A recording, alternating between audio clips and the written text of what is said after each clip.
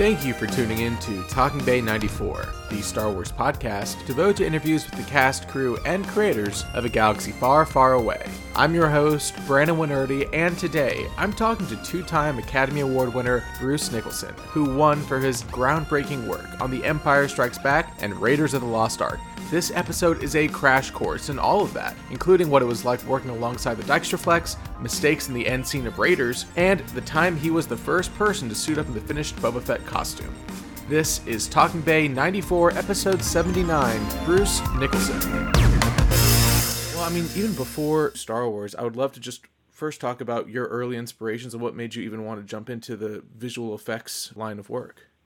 Well, I guess the thing that inspired me the most was when I saw 2001: A Space Odyssey, and that film just blew me away, and I was maybe 19 or something like that when it came out, and I wanted to know how the work was done, and that was probably sort of the main inspiration. And then I ended up pursuing visual effects, and I was interested in film at that point, but it sort of focused me on visual effects.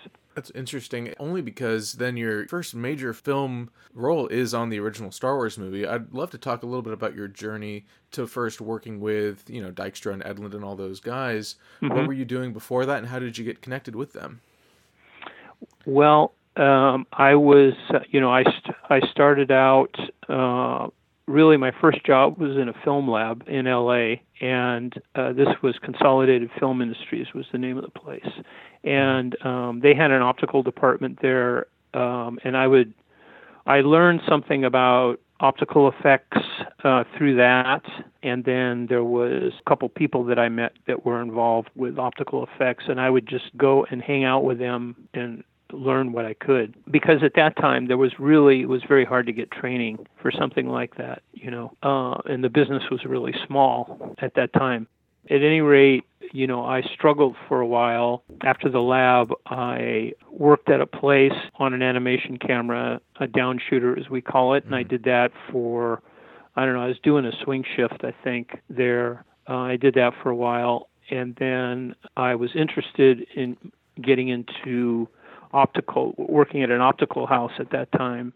I managed to get an opportunity at Ray Mercer and Company, which was a small optical house, an older place. It was one of the original optical houses really in the film business.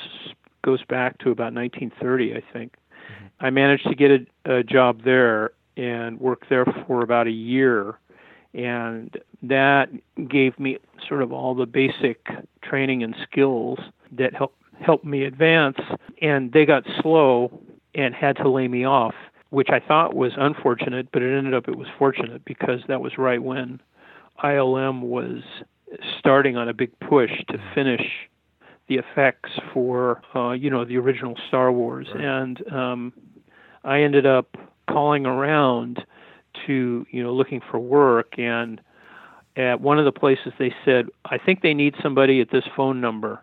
And he didn't tell me what it was or anything. So I just called, and they put me through to who was head of the optical department at that time, Rob Blaylock. Right. He was looking for somebody, and so that's how I landed the job. So I went in for an interview, and he liked me, and then I interviewed with Dykstra, and he liked me, and that was it. That's so great. I mean, and that first Star Wars movie, of course, with the Dijkstraflex, really, I'm sure, was on that cutting edge of what, the optical cameras would even be close to doing. I'd be curious, because then from there, you also, of course, worked on Battlestar and Close Encounters before Empire. I'd love to hear a little bit about your experience, first kind of learning that method, and if there was anything like what you were doing before Star Wars, and then kind of translating it to Empire and beyond. Well, I had done basic, I worked at the optical house that I worked at, Ray Mercer. We did mainly a lot of trailers, some commercials, an occasional B, effects for an occasional B or C film movie. But it was mostly, basic kind of stuff, some complicated stuff. And I think I had done one blue screen shot when I was at Ray Mercer. And, of course, at ILM on Star Wars, everything was blue screen. it was all of the, as you know, all the miniatures were shot against blue screen, and we had live action that was shot against blue screen that would become effect shots. And so I had, just a minimal experience with that. And so the pipeline, the system that they had in place, which Rob Blaylock had set up, I think it worked. We had 2 optical printers at that time, and they had been sort of gone over and fixed up. They were older printers at that time. They had just 2 printers, and they had solid-state electronics to drive them, which was, and microprocessors were just starting to become available at that time. So that was sort of a technical advance. And then, of course, the motion control was, I'd heard about motion control, but I'd never seen it before. And so that was definitely a big breakthrough, because the kind of flying maneuvers that they could create, I'm sure some of the other people have said, was, there had really never been anything like it. Even 2001, the ships flying were, slow, and they weren't real maneuverable. And Star Wars had a whole different approach to that. Because then you move to Empire, especially, and Empire always sticks out to me, and I'm sure you ran into the problem where, especially that first 20, 30 minutes on the ice planet, you're dealing then with white and white and white and white. Yeah. I'd be very curious to hear about the compositing for that and kind of the challenges you faced and what ended up being an Academy Award-winning work. Yeah. Well, it was really a daunting challenge. And so we had to come up with new and better techniques for doing it. And so there were a couple things. One was we did all of our, when you do blue screen optical for blue screen, you have, an intermediate step where you go from the negative to like master positive elements and traveling mattes and stuff like that. And most of that, for the blue screen, everything was was done on black and white film. So you had red, green, and blue separations for the color part of it, and then you had high contrast mattes for the traveling matte part of it. Right. And so for the movie, we did in-house processing where we did not have that on Star Wars. And on Empire, by having the in-house processing, it allowed us to try more things, and it was a much quicker turnaround and everything.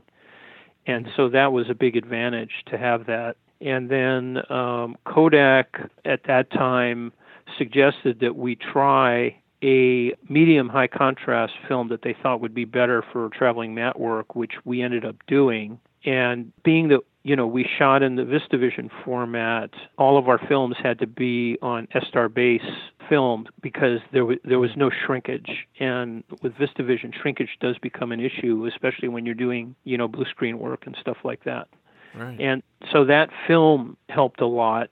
That was a good contribution. And then the other thing was I came up with an approach where a lot of the shots were looking like the ships were not integrated well into the snowscape, which was done in Norway. And so what I ended up doing was I had some Norway background that was just sort of a hazy white. And what I did is I used that to put a flash exposure or a double exposure of the Norway background onto the ships. And I did that at about maybe 15% of the overall exposure. And what that did is it really helped integrate them into the environment. And that was another breakthrough that I'm proud that I was able to contribute. And so I discovered that we were struggling with the shots and they just weren't looking right. And then I tried that and showed that in dailies one day, and George Lucas was there, and, he went, "That looks great. How did you do that?"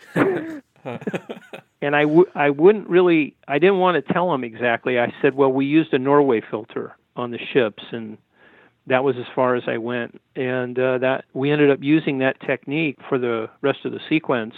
Even today in digital compositing, that technique is used for integration purposes. It's just you do it digitally instead of with film, but it's the same principle. The Empire work, of course, won the Special Achievement Oscar for just the game-changing kind of groundbreaking effects that were put into it. I would love to switch gears just slightly because there is a secondary element of your Empire involvement that was small, but it has kind of turned into a life of its own, which are the pictures of you in the Boba Fett costume with Joe Johnston. Yeah. And I think that's just so funny. But I'm sure it was just a day, but I'd love to talk a little bit about that experience of putting on that helmet and kind of becoming Boba Fett for a day. Well, I think Joe designed the costume.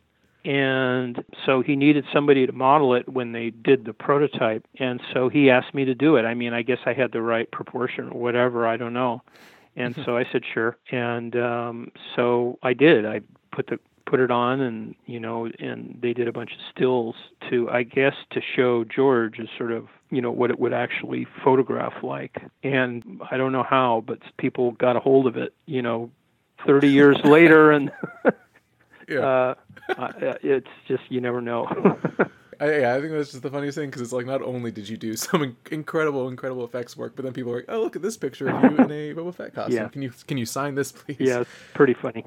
Moving on to Raiders. Yeah. Your other Academy Award-winning work, I'd love to talk a little bit about the challenges there, working in a little bit more of a grounded environment, but having to bring kind of the supernatural and really make it a very high-paced, rollicking adventure. Is there anything that sticks out to you during the production of that, or any challenges that you kind of faced, especially in the compositing side of things? Yes, well, of course, we had the Wrath of God sequence at the end with all the ghosts and everything, and that was a big challenge. There were various other shots in the film, some blue screen shots, some matte painting shots, that was important that they look right and cut well into the film.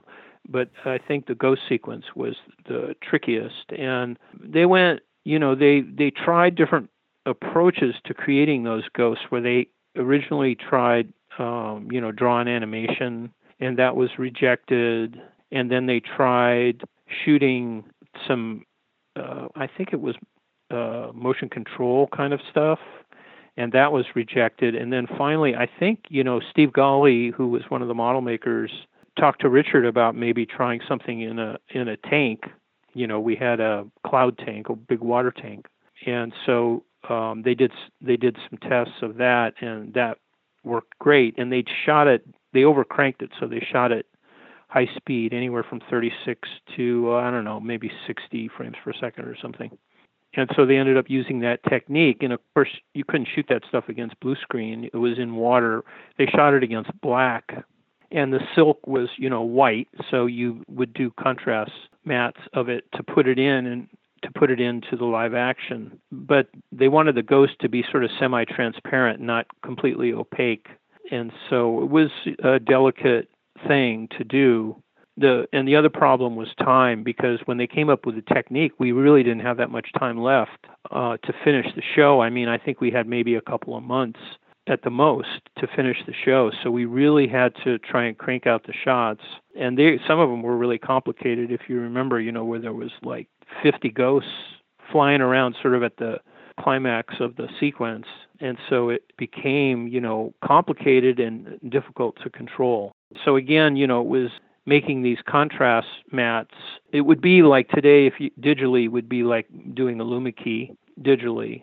We just did it on film. We got the show done, and Spielberg seemed to be happy with it. One of the things that happened, I might mention, is that when they were color timing the release print, something happened in that end sequence where I don't know what it was, but the ghosts, there were some color mismatches from cut to cut in the release print that bothered me, because we really didn't have that in our dailies that we did. And so I'm not quite sure what happened. And I talked to Richard Edlund about it, this was like maybe 3 or 4 years ago, to see if we could fix it. And we looked into it. So far, it hasn't happened, but I'm hoping that they'll still be able to do that, because it still bothers me. Oh, that's so interesting. I would never even caught that, because that sequence is incredible, but now I'll have to go back and look and see if Yeah, you'll see there's color mismatches, and I actually did some tests. I did some tests. I got a DVD and ripped it and just did a test of a few shots, and it's not that it can be done. It's not that you don't have to recomposite the shots or anything. And so we were hoping that we could do it in a DI suite or something like that, so it wouldn't be such a big deal. They said to us, well, we'll consider doing that when we re-release the film. And I guess the 40-year anniversary of the film is next year. Is that right? That has to be right. Yeah. So maybe they'll do it for that. I hope so. That would be great. I would love to see I know. I hope they do it because it would, I'd feel better. Yeah. And I know Richard would too.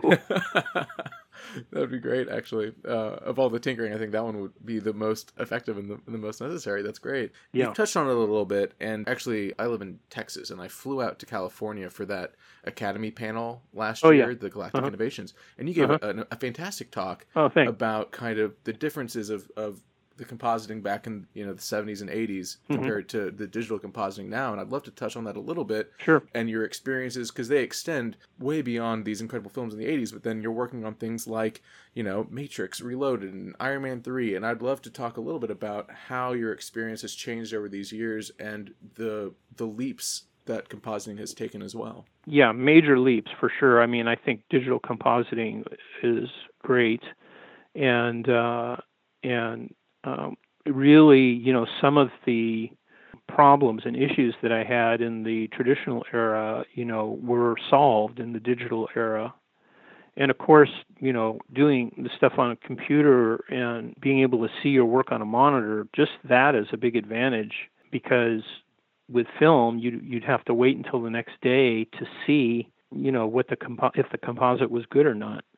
So it was a much, more time-consuming process, and we didn't have we had control, but not as much as control as you do digitally. I would say that one of the things that happened was that the Pixar group was originally part of ILM. So when they first came on board and they were starting to write software, and they would talk to us about the processes that we were using in optical, and they started to write code to simulate that. And some of the first compositing programs, or not programs, but software, came out of that. And I could see, after they had, made some headway, I could see that, that was obviously the direction it was going to be. It was just a question of how long would it take. And of course, the other thing that happened was that, miniature photography got taken over by computer-generated imagery. So the spaceships, which were miniatures on the original trilogy, became, computer-generated images. So and of course, you automatically get a matte or an alpha channel when you do that. And so that changed the sort of the way we approach the work, where, in the traditional era, compositing was sort of the last step in the process, and it was key. Nobody knew what everything was going to look like until they saw the composite. Whereas, when you do digital work now, you see composite because they'll do like slap comps. The lighter will do a slap comp so that the effect supervisor can see the composite even though it's not done along the way. So it's sort of less of a guessing game in that regard. There's just so much more control with software, and in every respect, controlling the mattes, adjusting the color, various integration things that you can do. It's just a huge advantage. And of course, you in the optical was, you went through a duplicating process, and the image would degrade some. So we used VistaVision to help us with that, and it did really help a lot. But of course, with digital, there's no duplication. And so that's a huge advantage. You don't have to fight that degradation. The only degradation that you would get with digital is if you're not careful, and if something is underexposed and you brighten it up, you might see noise, for example, or if you overcolor correct something, you might see some peculiarities in the color balance. But for the most part, I think it's way more controllable, and there's so much latitude now where you have 32-bit floating point. It's hard to lose data. So, I mean, it's really great. Yeah, and I mean, really, none of that would be possible without the work that you and the rest of that incredible team did all those years ago. And so for that and for this interview, thank you so much for coming on and telling all these incredible stories. But I really appreciate this. Okay, well, you're welcome.